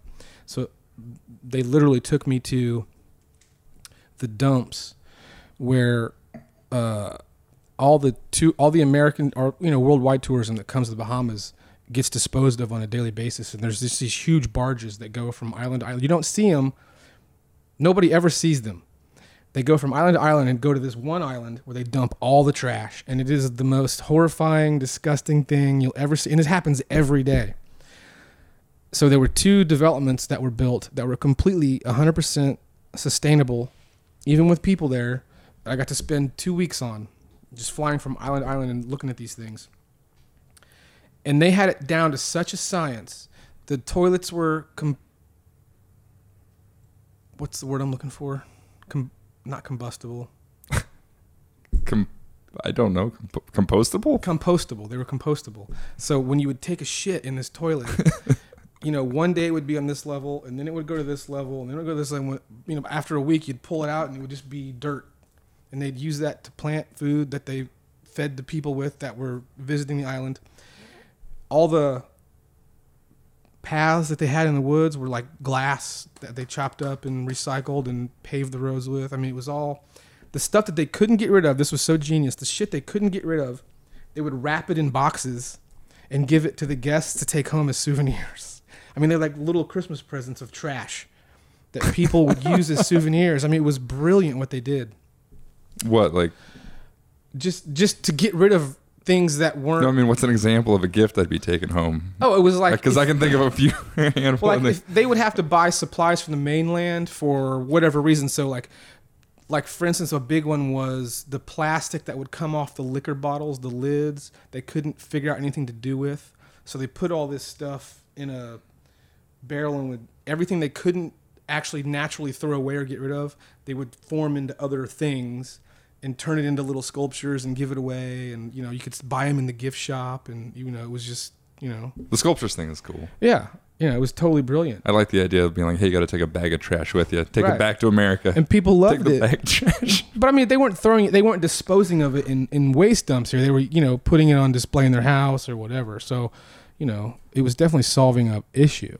We were working with a cruise line that will remain nameless for this story. Oh no! But I go on the cruise ship and we're walking around getting a tour, and he's bragging about their 0 waste emissions, and I'm thinking in my head, like, 0 waste emissions. That's pretty fucking impressive. Like, how are you? I'm looking around. I'm like, beer bottles. There's cruise lines are the worst. How are you doing that? And it finally got to the point because he'd mentioned it so much, like bragging about it, like just pounding his chest over it, like this is a huge thing they promote. I'm like, well, how do you achieve 0% waste emissions? Like, that seems really crazy. He's like, well, what we do is we take all the garbage and the food stuff, we just dump that overboard. And then we take all of the other garbage and we put it in the incinerator and we burn it, and we use it to, we burn it and we use the energy from that to run some stuff on the ship, and then we just dump that in the ocean. I'm like, so you just dump it all in the ocean? He's like, yep. End of conversation. I'm like, okay. Well, I guess that's Listen, it. as long as you can define zero waste emissions however you want, you can say whatever you want. Just dump that shit in the ocean. Right. That sounds very Al Gore-ish. Yeah, it does. I want to talk about all the green initiatives, but my house burns and uses so much fuel, but it's okay because I pay an extra tax for it. Exactly. Yeah. Like that makes it go away. No, it totally does. Yeah, Absolutely. It says so in his little charts that he had. He's responsible for all the global warming stuff. That Oh, I know, right? bastard. Well, and the he internet. He invented And the the internet, internet. so He invented the internet. Nobody can take that away from him. No. And here I thought it was NASA. Next there's going to be DARPA. a pickle jar thing that says from Al Gore on it. Al Gore. Did you come up with a name for this pickle jar? No. Mm-mm. The perfect pickle pecker. Yeah. Never got that far. well, Josh is the king of names with bottoms up beer, so Exactly. You got to come up with a good name first. That way. My app has a great name, but I can't talk about that. Sounds like a really we got to get bad. all the listeners to sign an NDA by clicking right? this. You've signed this NDA. By downloading the episode, you've agreed to these terms. It'd be like an Apple contract. Yeah, And- right. Yeah. I'll just play a small little, sounder throughout the thing that if you are listening to this, you have agreed to the NDA. If you are listening to this, you have agreed to the NDA. It'll just play underneath everything. Nobody's gonna want to. After listening to the show, they're gonna be like, no. They're gonna get halfway through it. I don't want to hear it. I'm not gonna waste my time on that. Have you had app ideas yet? Have you done anything like that? No, Well, I've been suppose, really. yeah. I mean, I got a lot of ideas. I Yeah. have a lot more ideas. A lot of them revolve around this contraption for the most part. So it's, a lot of production stuff. A growler filler's coming out in the next 6 weeks. That's going to be cool. It's very different, unconventional in how it works. So, yeah. Poke the hole in the bottom of the growler, see what happens. No, it fills it from the top. What? Mind blown. I know, right? Yeah. I hate being out of beer on the show. I really want I another know. beer right now. I know. Well, again, we were talking about your guys' the highest points in your life and stuff, and I'm thinking the low point of my life is letting the beer go once again. I still haven't heard a good fuck up story from you. You keep like skirting them. You're like, I got lots, and you're like, none. His first wife? No. I'm just- that would be it. Touche, my friend. Yeah, we could trade first wife stories. Actually, don't say that because she'll probably be out there with a gun. I guess I would just really have to say working on one thing for over 12 years and it not happening. Is this the 500 Yeah. thing? Hmm. I mean, literally, it's been almost 12 years. They say 15 years. I guess, but I think after this year, So what's the jam up? Seriously, is there no funding? the jam up is, well, yes, ultimately it comes down to no funding.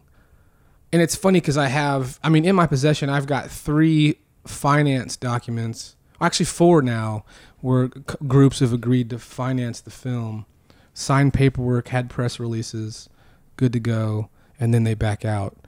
And of course, it's actionable, but in order for me to pursue those things, it's going to cost Money. right. And so they know that. So there's this. Hollywood's wrought with shit like that, so that's kind of a big frustration. Right now, really what it is. That's really normal in general, though. I mean, Sure. if you had 4 people back out, you just need 4 more people. that won't back out. No, I mean, I'm just saying it's Oh, really for different like, people. as far as Yeah. investors and stuff, Sure. like I've had, probably way more back out than actually invest. Sure. And, I mean, Yeah. No, I get it. That's At why I least at a keep. That's why I 50-50 keep shot. doing it. yeah. When I originally started, I knew that there's 200-year anniversaries for that particular project. One is the actual 100th running of the race, and one was the 100th anniversary of the building of the track. And I figured when I first started, I had 7 years to hit that first mark, and I thought, well, surely that's going to be a no-brainer. I mean, who hasn't heard of the Indianapolis 500? It's the largest single-day sporting event in the world, and it has been for almost 100 years. Oh my You know what I mean? God, it's the most amazing shit show. Oh, totally. Yeah. I It's mean, beautiful. That It's and indescribable. yeah. that in and of itself is enough you'd think to make a project like that be easy. And like I said, it went through several variations, tons of different actors, tons of different producers, a couple different directors. But for whatever reason, it all comes down to when you try to do it. First, I tried to do it independently. No studios involved whatsoever. Go to independent financiers. There's a lot of rich car guys out there that you would think, would want to be involved in that. But we have to recreate the original 33 cars. Some rich car collector is going to want those cars. They're going to pay $1 million a car. That's $33 million right there. They were in the movie. They have value. That's an asset that can be, stored, resold. That price whatever. seems a little high. Well, we did actually make the first car. We recreated the Marmon Wasp. A guy down in Chattanooga, Tennessee named Corky Cokers. Actually, is it the one that's at Fry's?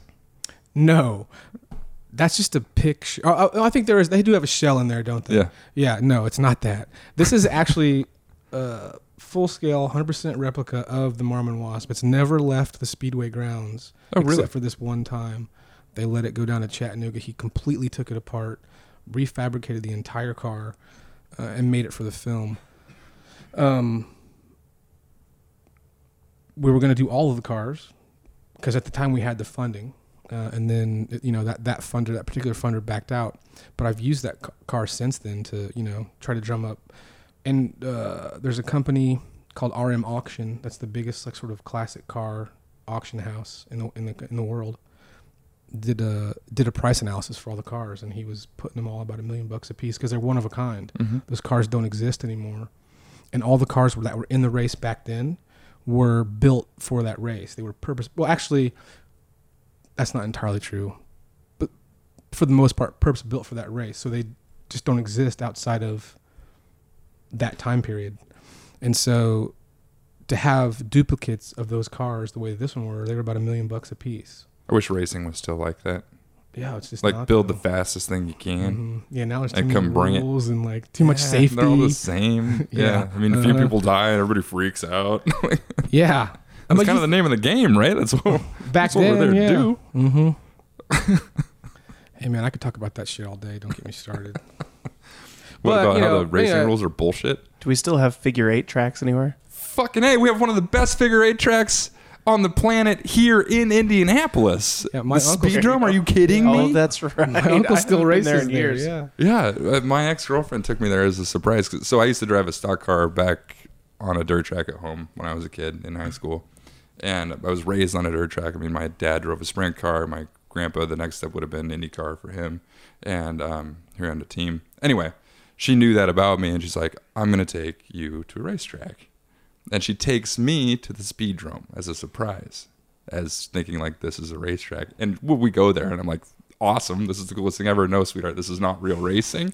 But thank you. We pull up. There is a cop. Right as we pull up, there had just been an accident. There's a cop running across the track, pulling his gun Nice. on a fist fight that was happening in the infield. Two hillbillies had crashed into on a figure 8 track. Right. And were about to beat the shit out of each other. They're at gunpoint to get them to stop fighting. They go their separate ways. I'm like, this is amazing. It's one of the best things to do in Indianapolis Oh, yeah, is go to the for figure 8 sure. track. You go? Yeah, I mean, I haven't gone probably in 10 years, but I used to go when I was a kid all the time. Yeah. My uncle would go and race school buses and shit in that thing. It's tiny little track. Yeah, he took I inherited an AMC station wagon from my stepdad as my first car. Nice. I had an AMC Rambler, 1964 Yeah, AMC man. Rambler station wagon was my first car. Yeah, I got pulled over in that car once, and the cop pulled me over, and he goes, What year was it? "It's like 79 or something like that." Still Or awesome. no, actually no, it was 72. It was 72 because my dad graduated in 74, so it was a It's a 72. big baby maker is all Oh the thing yeah, is. oh yeah. This cop comes up and he goes, "You know why I pulled you over?" And I go, "Well, no." He goes, "This car just doesn't look safe. I'm gonna check it out." I mean, it had wood panels and shit falling off of it. You know, it was funny. But no, yeah, we used to go there, and my uncle took that car after I got rid of it and put that in the figure 8. You know, so I got to watch that thing get destroyed. Yeah, no, it was a great time. Yeah. Awesome. Well, do you want to cover anything else? Hey man, whatever. I'll sit here all day. It's pretty hard to say. Clearly, I have nothing else to do with my life. All my failures. Exactly. Exactly. Woe is me. He's an artist, ladies and gentlemen. Yeah. Struggling Tortured artist. soul. Tortured soul. Tortured soul artist. That's okay. I got mushrooms at the house. We could go do that. Oh, Jesus. That's something I haven't done since college. I mean, I've never done ever. I was only joking anyway. No, I think we've covered it. I know, we're out of beer. Yeah. I got to fix that. It's like a bad date. It's When the liquor's gone. it's no good. Yeah. Where's Steve Hirschberger at? He needs to hook us up. So I've got like a little thing telling Is he me supposed that. oh, yeah, so we know. Yeah.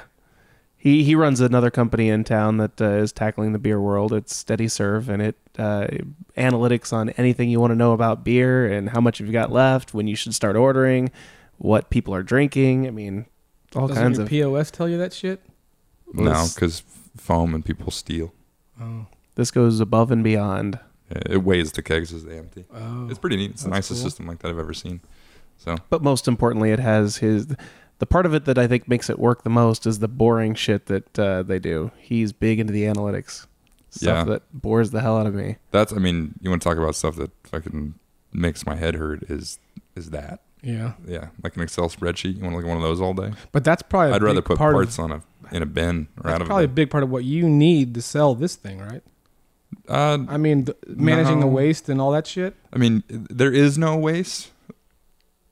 Okay. So there's that side of it. Like, yes. So Steve's When it's cold enough, that is. when it's cold enough, that is. Steve's thing is fantastic, but it is. He's gonna kill me for saying this, but it wouldn't. Yes, it needs to exist because of the reorder stuff. I'm trying to backpedal a little bit, but it's perfect. Like when it's implemented like it's supposed to be, it's absolutely perfect, and it's implemented like it's supposed to be 99.9% of the time. So a bar doesn't have any waste. So you get 120 servings out of a beer. So you could use your POS system, and you would know what people are stealing because the machine never fucks up. Like right now, it's easy to steal because you'd just be like, oh, well, the beer was foamy. Yep, that's really normal. Mm-hmm. So that doesn't happen with that. So and you're not a lot getting of the perfect. reason, a lot of the reason the beer stays, unfoamy, I guess, would be due to the fact that it's supposed to stay at a certain temperature, which, of course, given our unsophisticated technology and my ineptness sometimes, You turned it all the way up. I turned it the wrong way. It happens. I turned it up for cold and, cooler. Yes. Yeah. I want to go cooler. I needed to turn it the opposite way, but whatever. This is probably a dumb question, but you have to have one of these for each keg, right? Yeah. Yeah. One valve for each keg. Right. One square panel for each keg. That's actually a really common question. Yeah. So you can't go like this beer, that beer, that beer at all. No, and It's really fun to be- purely for the only reason is flavor transfer. Mm-hmm.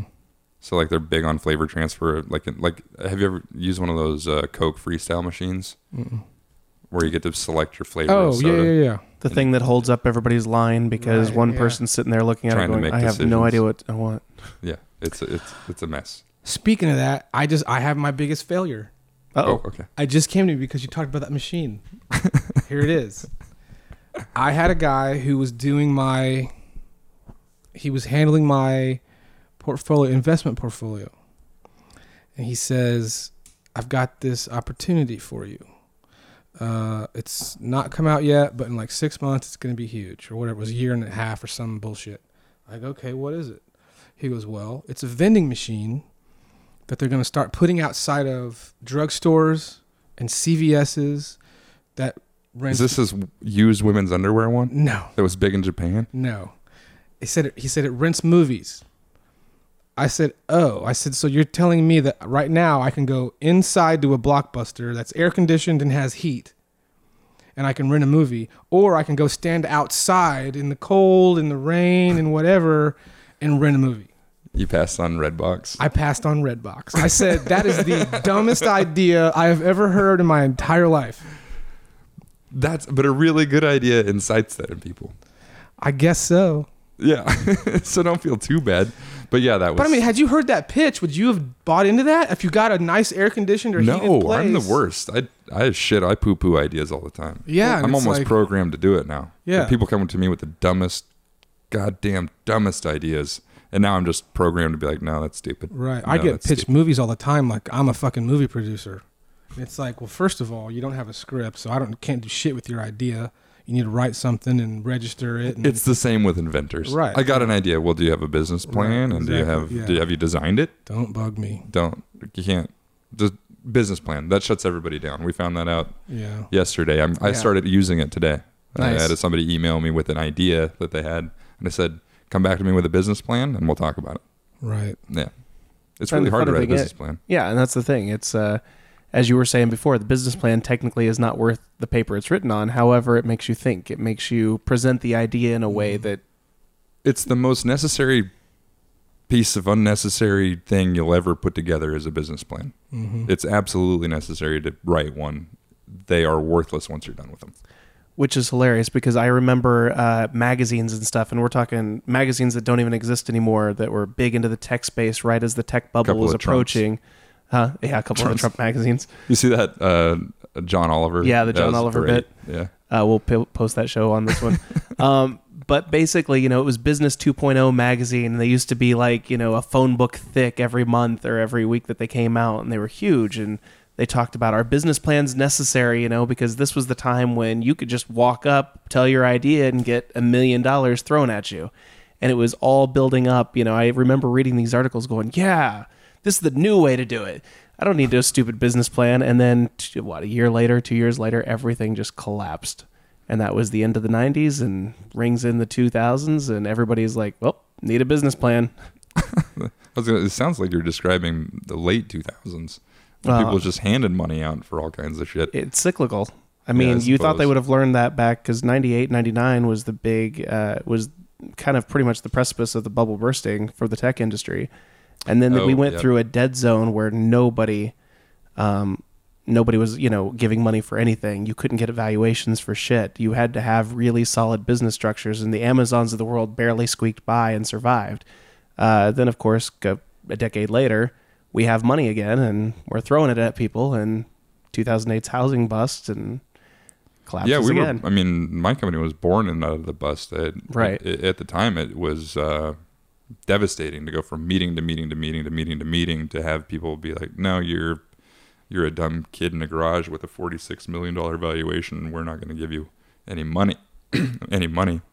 And in hindsight, I'm really glad I didn't get any money because I wouldn't have been able to perform to that level of investment anyway. So, barely scraping by right now 8 years later. So it's, blessings in disguise are what those failures are. Well, that's what I'm hoping. It sounds like you're doing pretty good. I'm not sure what you're... He's just pissed that he's not I'm a just very millionaire with Redbox right self-deprecating. now. Yeah, right? Uh-huh. But Self-deprecation. seriously, Well, you're not the first to come in here with a $1 million idea or, be presented with something. Matt Hunkler, who runs Verge, who's now in the middle of a lawsuit with Verge.com. Yeah. He runs, the community for startups. And the previous business he had before that was something like, what are those things? I forget what they're called now. But like those boxes that get sent out for... whatever. I'm trying to help you. It's right on the tip of my tongue. It's like a gift type. Well, you sign up for like $20 a month or whatever, and you wind up getting all kinds of things sent your way. I know they've got them for everything now. Where he was doing Club of the month or something? Yeah, it's kind of a club of the month. You get random items. You use them. You decide whether... I know it's big on makeup right now. His was all about new healthy stuff, green stuff. I know they do it for nerd stuff now. You basically sign up and you get a random mystery box, and then you're allowed to go buy them. And he started that company just before it became big, but it was at the wrong time because Amazon payments weren't there. Amazon shipping wasn't there. Things that make it easier for somebody to start that. He had to do it all on his own, and because of that, it was a business that he pretty much decided, well, this is failing, so The he shoulders closed it. of little people. And then Birchbox is what I was thinking of. Yeah. Oh, Birchbox. And then okay. Birchbox comes along like a year later and blows it out of the water just because it was the right time for it.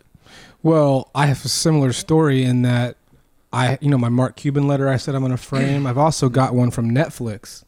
When Netflix first came out, I had this brilliant idea. I'm like, well, it was after my Redbox failure. And so I'm thinking, well, okay, I get a hold of Netflix and I said, you know, you've got this subscriber base. I know you've got money.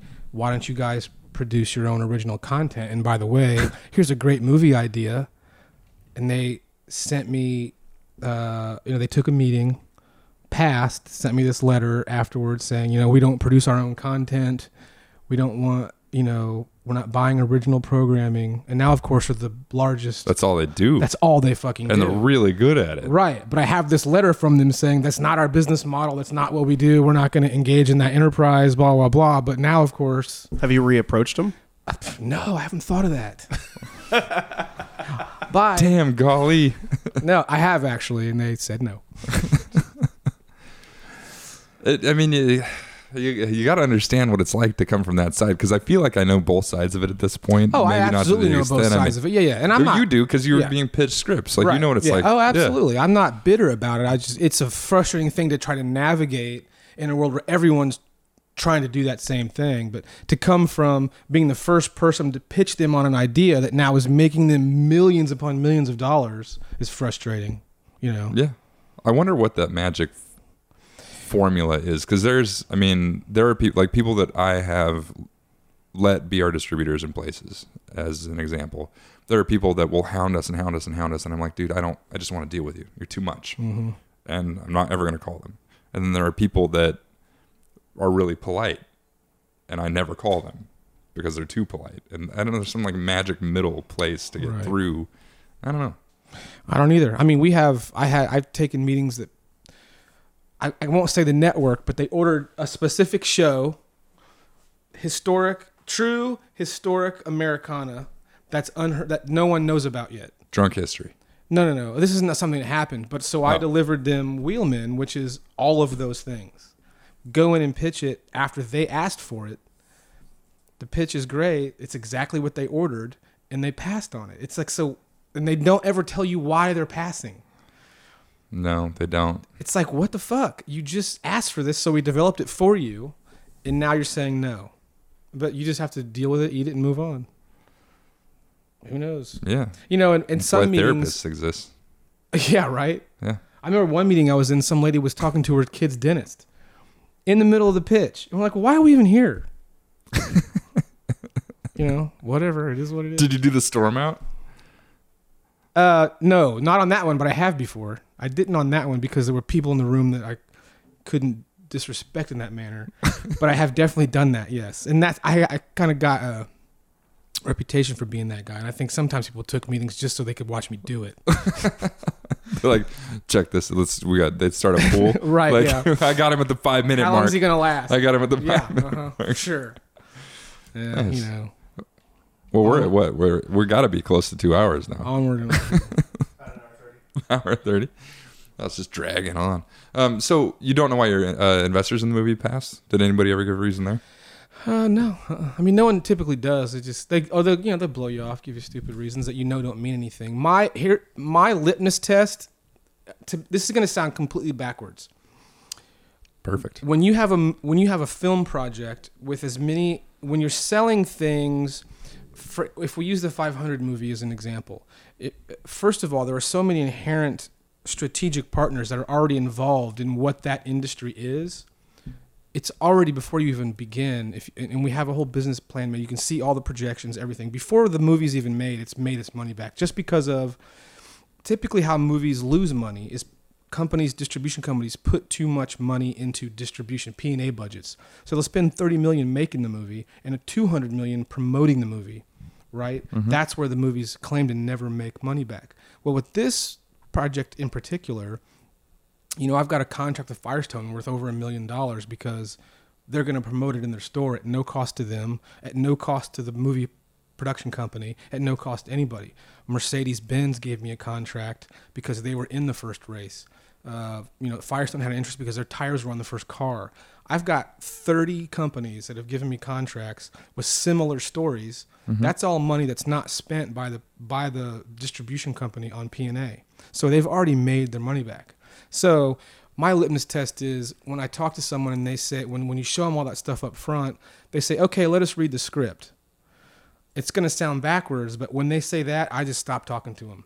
Because if they want to read the script, they've not listened to anything that's been said to them up front, and all they're trying to do is look for reasons to say no, or look for reasons to put you in turnaround for 2 years while they have you rewrite the script over and over again to their liking. And so, although it's a creative endeavor, that part is not what's going to make you money. And if we're looking at you to be a financial partner, really what you should be concerned about is with what we're selling you in this pitch, not based on story. Yeah, so I can really relate with that. So our stuff says you're giving your money and you're just lighting it on fire. It might actually literally say that in our contract. Like, you get no creative control. Right. You're completely passive. You give me your money based on the pitch I've just given you, or that's it. But here's where you're getting your money back, and I'm guaranteeing you your money back. Right. Well, I'm not guaranteeing anybody their money back. I'm saying literally you may as well light it on fire. Maybe you should take that route. Yeah, maybe. It can't hurt at this point. At this point. Right. Yeah, I'll let you read my subscription agreement if you want. Maybe there's some stuff in there. Hey, it basically says you're the biggest idiot ever if you give this person money. Yeah. And it's great. And my pitch goes along with it. I basically relate. You've seen the new Batman with Heath Ledger as the Joker, and that scene where he climbs up on the pile of money, shoots all the gangsters, and lights the money on fire. That's my closing line with all investors. That's interesting. Yeah, it's great. Ballsy. Well, I mean it. Well, I do things it's like that. It's from the heart. Yeah, hey man, I agree with that. I do things like that on purpose to weed out people I wouldn't want to be in business with anyway. Yeah, exactly. If they have the mentality to understand what I'm saying and the way I'm saying it, then I want to do business with those people. If they don't, then it's probably just gonna be a big fucking headache anyway. Yeah. So yeah. Mm-hmm. Yeah, it's important. I don't know. I'll gladly help you tell people you're gonna blow their money. Yeah. I've been really good at it so far. Raising money is one of the most fun things that I have ever done. It's really been a blast. As frustrating as it is, I actually do like the process. I actually do. I used to go on job interviews for jobs I didn't want just so I could do the interview. That's brilliant. I mean, I loved it. I love doing that. It would piss me off if I hired you and you'd be like, I didn't really want the job. I got offered a lot of jobs. I think it's like I learned that lesson when I was in college. I was trying to be an actor just for shits and giggles. What a dick. I would go to the way that they worked in college, they had auditions twice a year. And I would go to them, didn't really give a shit, but this whole room of people would be crying and freaking out and sweating because it was their whole life to get one of the 3 plays they were going to put on that semester. And I didn't give 2 fucking shits. I just went in there to do it and then would get parts all the time. And so I realized early on, like, that's interesting. So I just started going to job. I would look at the classifieds and go to job interviews I had no qualifications for whatsoever and just get through the interview the best I could. This is great because this right here is exactly, I mean, it justifies what I've said before. I went when I was late in high school, I went to a Dairy Queen interview that I really wanted that job because mom wanted me to get a job. I really wanted that job because my friends were at it and I bombed the interview. So I went to other interviews like at McDonald's and stuff. My next interview was actually at a McDonald's. I didn't want to work at a McDonald's. I didn't know anybody there. I've heard crap things about it. I didn't want to work. I was a lazy motherfucker. I didn't want to do shit. So I went to the interview and I was completely fine with the interview because I didn't care. You didn't care, right? And I got offered a shift manager after never having worked anywhere. Yeah. And I did this at least 3 or 4 other places where I wound up getting a manager position without taking the job because somehow I started going, how the hell is this working? Yeah, well, yeah. I didn't care. We've all seen the movie Office Space where the guy walks in, he just gives no fucks. Yeah. And they're like, oh, hey. All of a sudden he's everybody's best friend. I'm not coming in tomorrow. I don't think so. But I've never heard anybody else say that exact. Like I've said it before thinking, that this must be some cool inner life thing that I learned a long time ago and not really knowing if it actually worked out in the real world for other people, but you just proved that it does. Yeah. I mean, I don't know why I was doing it other than just for my own shits and giggles, but it seemed. And I was in a Shakespeare because I was leaving a jazz band in college and they had auditions that day and I was like, fuck it. Why not? Yeah. Went up there, auditioned and wound up getting a major part in a Shakespeare and I wasn't going to take it. And then I wound up, well, hell, I got it. Might as well do it. So yeah, it was. I've never been in a play at a grade school. Anyway. When you're a tree. Yeah. I don't think I was a tree. I don't remember what I was, but it was grade school. So probably a tree. So probably a tree. Or a bear. Some other non-speaking character in something. A rock. Something covered in paper of some sort. There's got to be pictures, right? I would assume so. I'm sure we can find something. I was probably an Indian and like some Thanksgiving play. Oh my God. Makes sense. I lived around a lot of reservations. Yeah, it was really racist. I heard the best Indian joke the other day. Yeah, I'm going to tell it. It's a little kid. Damn it. I don't want to fuck it up. Dot or feather? No, it's feather.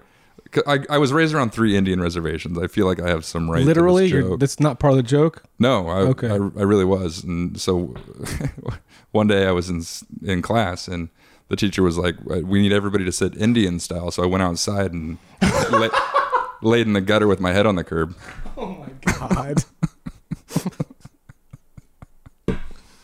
That's bad. I heard that joke the other day and I lost my shit because if you're from where I'm from, you could really relate with it, but I'm sure everybody's going to hate me after. I wonder, I was like, going to now, say, and this is the last show of Launchpad right here. right there. I wonder if now in this day and age of political correctness, if saying the word sitting Indian style is like people will be offended by that. Yeah. Has it gotten that far? I don't know. I mean, the Redskins are still a team, right? They really stood up for that. But they can't do that tomahawk thing anymore, can they? I'm pretty sure, Sure, people they can do whatever they want. People are still going to protest it. It'll still make news next year, the year after that, the year after that. But, you know, as long as they stand their ground, they're still a team. The NFL's not doing anything about it. So, Yeah. I Is don't that think franchise worth that much? They can't force them, tell them what to do. I mean, have you're taking no idea. basketball teams away from people over racist remarks. Right. Yeah. I don't know. It's a double standard world that we live in right now. Yeah. I can't speak. And I haven't even I've got one glass of beer and that's it. Yeah, we're out. I know. My failure again. See, we're talking about failures all the time. This is my failure, my burden to bear. Yeah. That's okay. You can redeem yourself.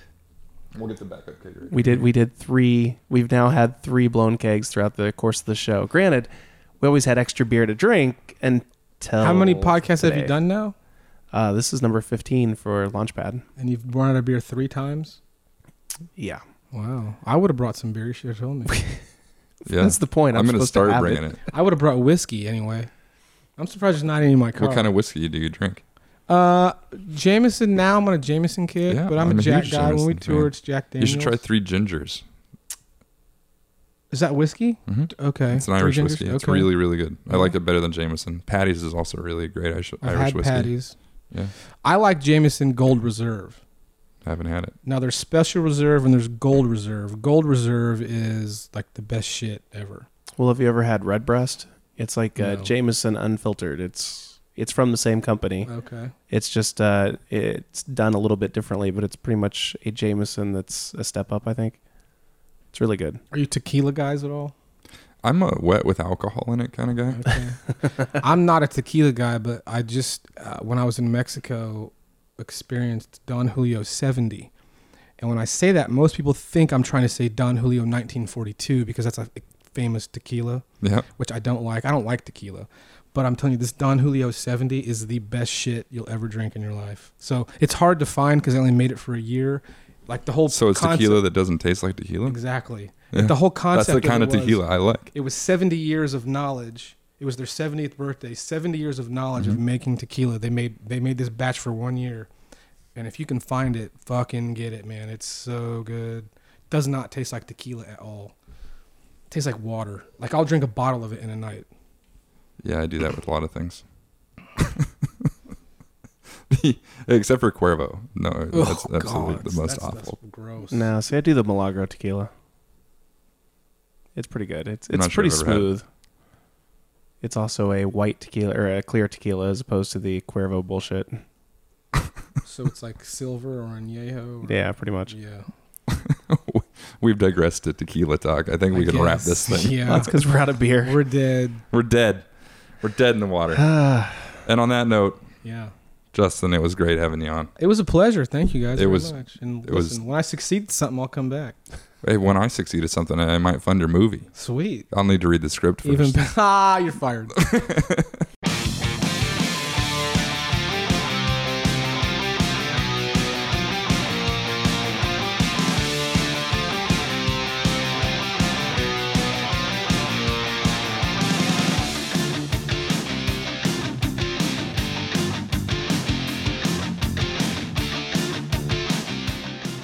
It's like glory holes for butts. Sounds amazing. That was going on Facebook for a while the other day. What kind of Facebook pages you liking? Because that sounds like I might want to like them.